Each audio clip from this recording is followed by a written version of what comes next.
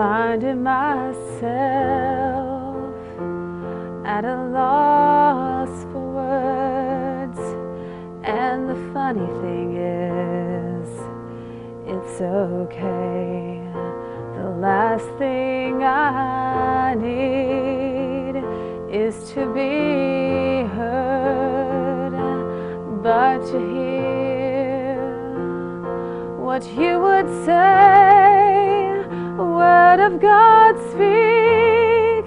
Would you pour down like rain, washing my eyes to see your majesty, to be still and know that you're in this place.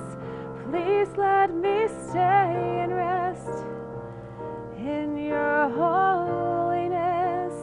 Word of God speak.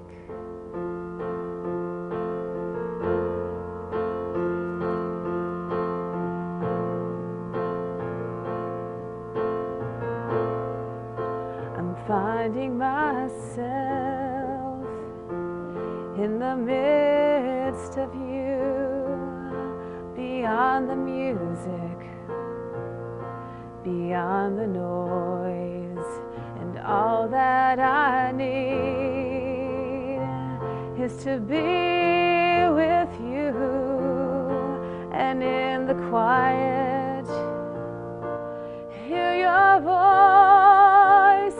Word of God speak. Would you pour down like rain, washing my eyes to see your majesty, to be still and know that you're in this place. Please let me stay and rest in your holiness.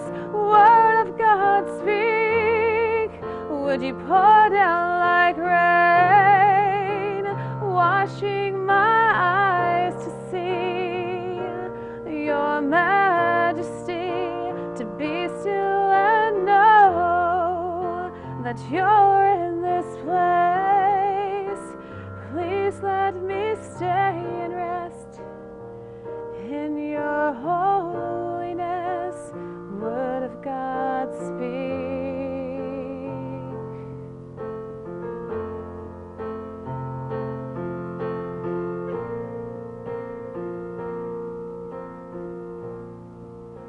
I'm finding myself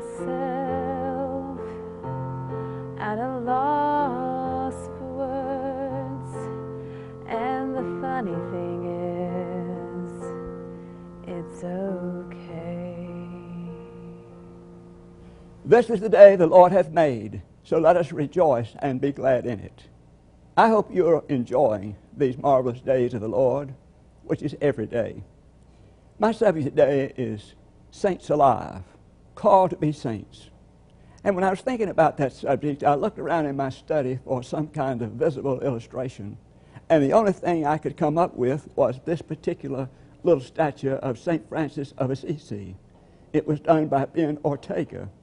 But this was all I could find, so at least it's a visible symbol. As always, my prayer is that you will be blessed by both the word and the music. So as you hear now, please, the reading of God's word. It comes from Paul's letter to the 1 Corinthians, and we begin at verse 1. Paul, called to be an apostle of Christ Jesus, by the will of God, and our brother Sosthenes, to the church of God that is in Corinth, to those who are sanctified in Christ Jesus, called to be saints, together with all those who in every place call on the name of our Lord Jesus Christ, both their Lord and ours. Grace to you and peace from God our Father and the Lord Jesus Christ. I give thanks to my God always for you, because of the grace of God that has been given you in Christ Jesus. For in every way you have been enriched in him, in speech and knowledge of every kind, just as the testimony of Christ has been strengthened among you, so that you're not lacking in any spiritual gift as you wait for the revealing of our Lord Jesus Christ. He will also strengthen you to the end, so that you may be blameless on the day of our Lord Jesus Christ. God is faithful by him You were called into the fellowship of his Son, Jesus Christ our Lord. But I'd like you to particularly remember this verse. To the church of God that is in Corinth, to those who are sanctified in Christ Jesus, called to be saints, together with all those who in every place call on the name of our Lord Jesus Christ, both their Lord and ours.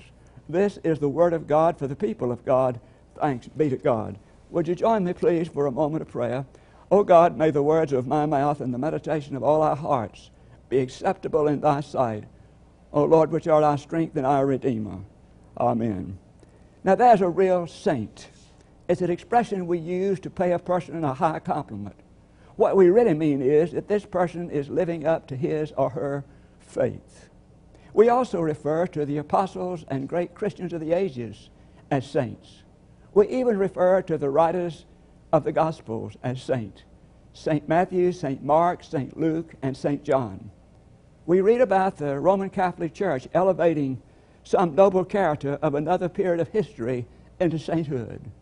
And yet, we never refer to ourselves as saints. I'm no saint, we quickly say.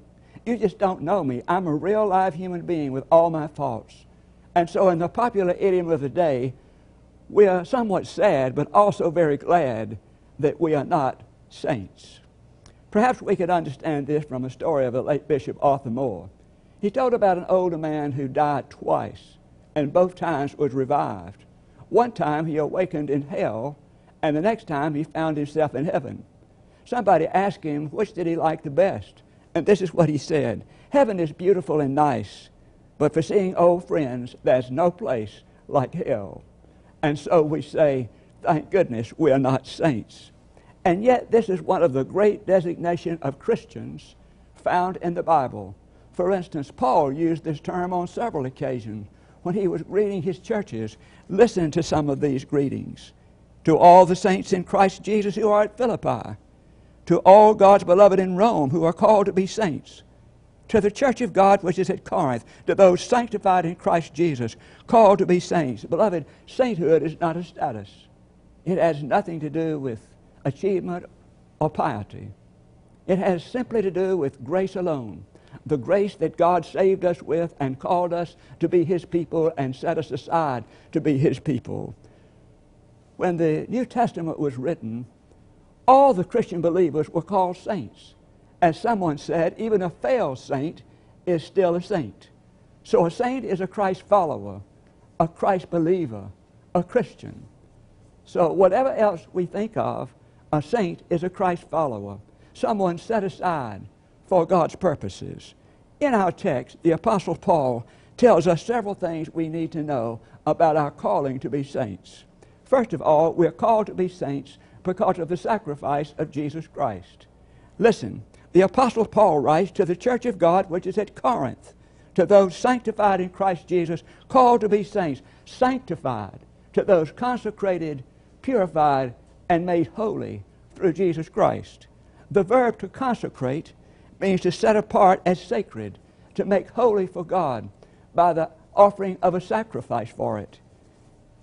So, the Christian has been dedicated and consecrated to God by the sacrifice of Christ Jesus. To be a Christian is to know we are Christians. It's to know we are Christians because of the sacrifice of Jesus Christ in our behalf. Eddie Cantor, who was brought up in the slums of New York's East Side, was one day whisked off the dirty streets of New York and taken to a summer camp along the cool and refreshing Hudson River. For the first time in his memory, he had 3 good meals every day. One night he got to wondering how he happened to be there, why it wasn't costing anything. Another kid in the tent had the answer. He said, because somebody's interested in a kid like us. Eddie Cantor said he went to sleep that night, murmuring to himself, thank you, somebody. He said that was the closest I ever got to religion in those days. Thank you, somebody. Eddie Cantor was talking about grace. Grace, what a marvelous, marvelous word. I remember as a young pastor, I preached a sermon called Grace is Not a Blue-Eyed Blonde. I remember that sermon to this day, not the blonde, but grace. What I want us to remember is grace is the active, unmerited love and favor of God in our behalf. Grace is utter generosity, extended in our behalf whether we deserve it or not. As one of my favorite minister friends put it, grace is doing for someone what they do not deserve, have not earned, could not ask for, and cannot repay. I love the way E. Stanley Jones described grace. He said, grace is love favoring us when we are not favorable, loving us when we are not lovable, accepting us when we are not acceptable, and redeeming us when by all rules of the book we are unredeemable. I want you to listen to this. But God commendeth his love toward us, in that while we were yet sinners, Christ died for us. While we were yet sinners, Christ died for us. Because of the sacrifice of Christ, we are called to be saints. Now I want us to think for a minute about this cross. What does the cross mean? The cross reminds us of the gravity of sin. The gravity of sin. I want you to notice this woman on this card. This particular woman is dressed in her underwear, and she said at the front, I've been naughty all year. Well, someone sent me this card, and this is what they wrote on the inside. Hi, Hal. This little girl on the cover will not get a gift from Santa. He knows if you've been good or bad. He has no love for bad kids, period. On the other hand, God's love is absolute, and he loves this little bimbo on the cover as much as he does St. Teresa. This is the kind of love it's nice to know about at Christmas. It's also the kind of love it's nice to know about all the time. And then I want you to hear this testimony of this evangelist. Listen. He says, heck, fellas, I'm not even a Christian. If you're going to pray for somebody, pray for me. I need God. In the true fellowship that comes from the Lord, they put their arms around him and began to pray. This time he joined them with sincerity. The forgiveness of God through the Lord Jesus Christ filled the room. He almost perceptibly felt his load lifted. For the first time in 15 years, he felt clean. He knew beyond a shadow of a doubt that the Lord had forgiven him. This is the conversion experience of the great evangelist Ford Philpott. But it's also true of every one of us who have confessed our sins. The Apostle Paul tells us, for all have sinned and fallen short of the glory of God. The cross reminds us of the gravity of our sin. And then the cross reminds us of who God is deep down. Now, when the cross first happened, in all probability someone said, if God had been here, this would not have happened. If God had been here, this would not have happened. And yet those early Christians came to understand that God was there as nowhere else. God was there as nowhere else at the cross. And so Jesus didn't die simply to fulfill the prophecy of the Old Testament. Jesus didn't die simply as a sacrifice to appease an angry kind of God. Jesus died to show us the great depth and love of God's love toward us. And so this cross reminds us of who God is deep down. And this cross also reminds us that there is a place of release. I remember years ago when I was a young minister, I'd be driving along listening to music, and I would hear this song frequently. It described an old minister. And this is what he said in that ministry. He said, come to the cross, come to the cross. There's room at the cross for you. Though millions have come, there's still room for one. Come to the cross for you. Now, when we think about the cross, we know why Jesus went up on the hill, why he died. We know what he left there. What did he leave there? Scarred hands, wounded side, and he left some of his torn flesh. And we know why he did it. Well, what are we going to leave on the hill of the cross? Let me just suggest a few things for us. First, we might leave our bad moments. If we confess our sins, he's faithful and just to forgive us and to cleanse us from all unrighteousness. We can leave our mad moments, our mad moments. Love is not irritable or resentful. Thirdly, we can leave our anxious moments. If God be for us, who can be against us? And fourthly, we can leave our final moments. Paul said, absolutely nothing can separate us from the love of God in Christ Jesus our Lord. But God commended his love toward us in that while we were yet sinners, Christ died for us. When I was a small boy, every Easter I would hear about the crucifixion of Jesus Christ. I kept thinking, he doesn't deserve this, and I kept hoping he would be delivered. He would escape. Most of my other heroes did at the last minute, and I kept thinking, one of these days Jesus will escape. To a boy's mind, it was just not very good to think about Jesus dying at that cross. But let me tell you, now as an adult, I'm so grateful he did. because of the sacrifice of Christ, we're called to be saints. And then secondly, we're called to be saints, and that means we're called to be something. We're called to be something. Paul says to the church of God, to those sanctified in Christ Jesus, called to be saints. Someone described the Roman Catholic social worker Dorothy Day this way: she's not great because of what she wrote. She's not great because of what she believed. She's great because what she wrote and what she believed was true of what she was, of what she was. We're talking about now to be something. We're talking about character, not works or actions. The call is to be something. And after all, Jesus' most profound effect on the first century was not his works, it was his person. It was his person. To be sure, these people saw his miracles, and they believed as never before. To be sure, these people heard him speak, and they knew he spoke with authority. But what really caused them to respond was not his words or his actions, but his person, his character. You see, he carried around the profound God with him, the atmosphere of God with him. People were simply drawn to Jesus as a magnet. Think about the Samaritan woman at the well, Zacchaeus, the man who died on the cross, and all the rest. They were drawn to Jesus like a magnet because he carried around something of the atmosphere of God in his life. In his life. Now, it's important for us to understand that people like Earl Hunt, the former bishop, now passed away. He said that he had come back to the Christian life when he was young for two reasons. He said, first of all, he had come back because of a science teacher he had who also taught him Sunday school, and he was influenced by his life. He said the second reason he came back to faith and to the path of faith was because, as he said, he read a lot of history, and he saw that the most admirable people in history believed in God, and they accepted their responsibility to God. Now, you see what Earl Hunt is saying? He's talking about the majesty and the marvelous witness of a person's character, of people's character. So when we are really called, we're called to be something, not simply to do something. We're called to be something.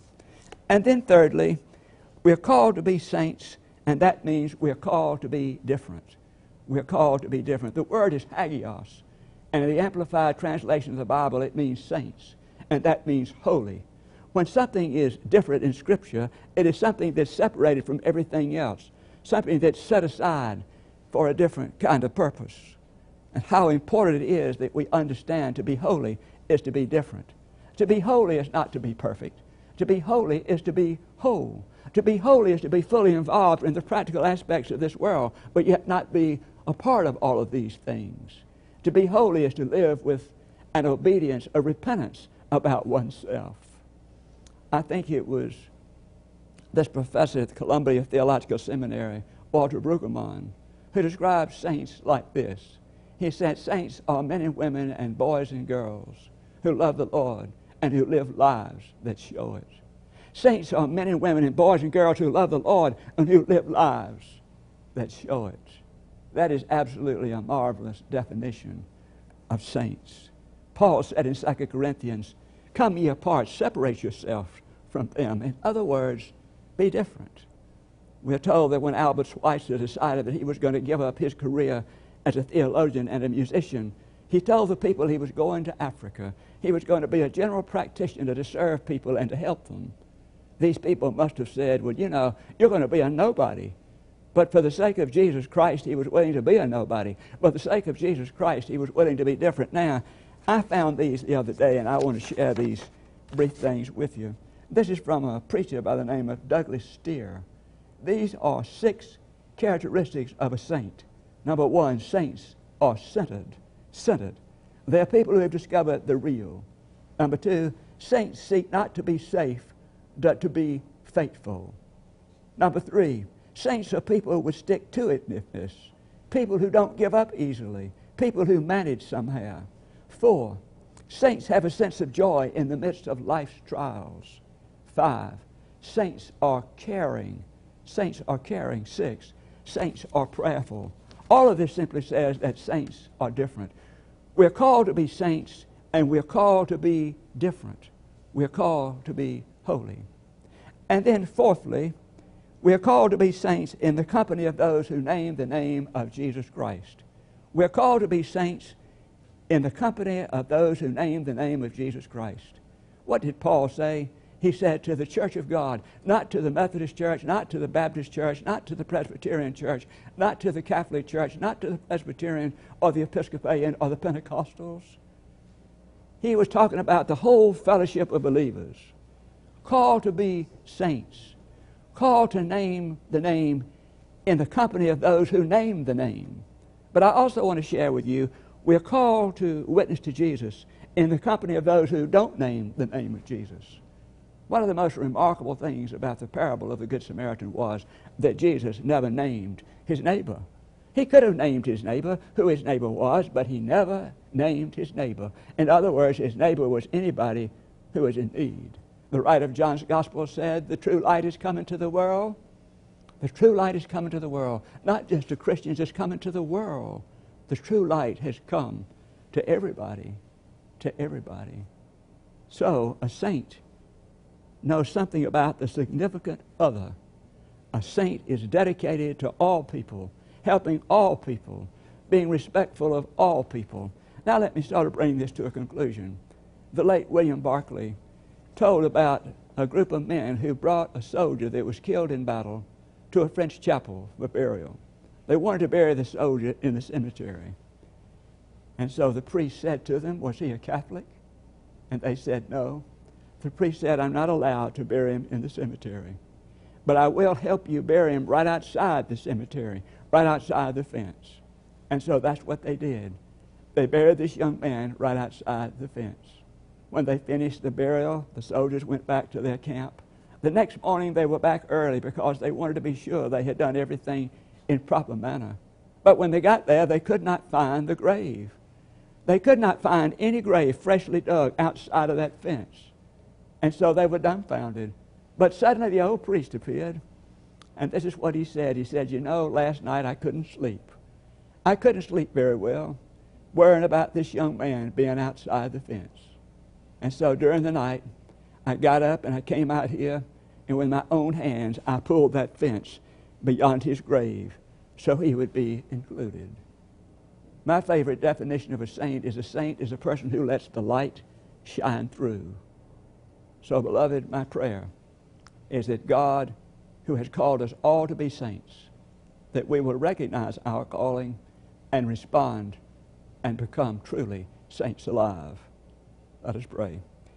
Lord, how grateful we are for your presence, how grateful we are for your call upon our lives. We know that to be a saint is not to be perfect. It's not to be pious. To be a saint is simply to be different. To be a saint is simply to be your person, called, set apart to serve, to be an active representative of the Lord Jesus Christ. So help us, oh God, to truly be saints in every way. It's in your name. Amen. I appreciate so very much you joining us tonight. I hope you'll continue to do so and share it with your friends. We'd love for them to join us too. God bless and good night. Of me, your love never fails.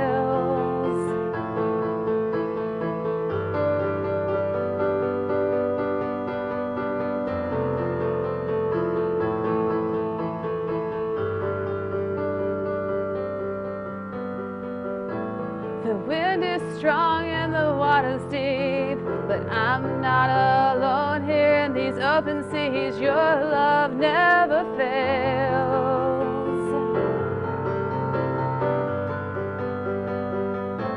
The chasm is far too wide. I never thought I'd reach the other side, but your love never fails.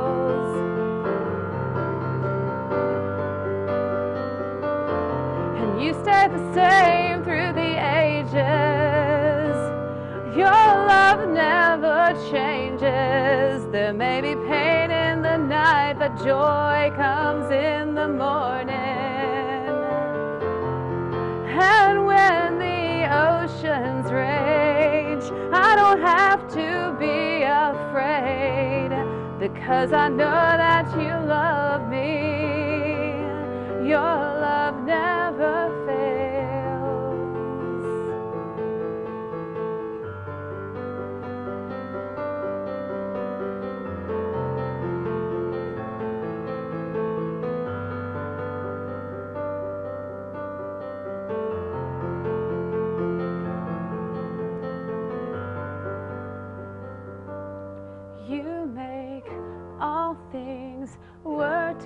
together for my good.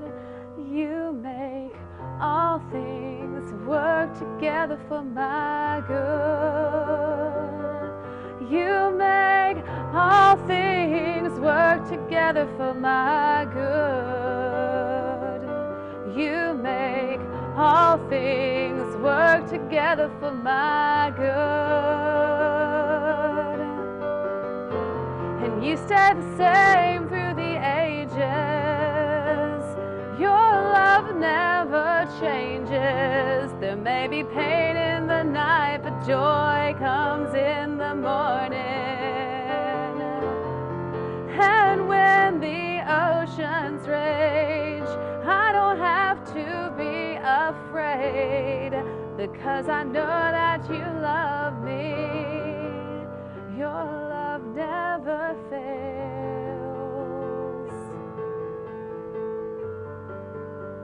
Your love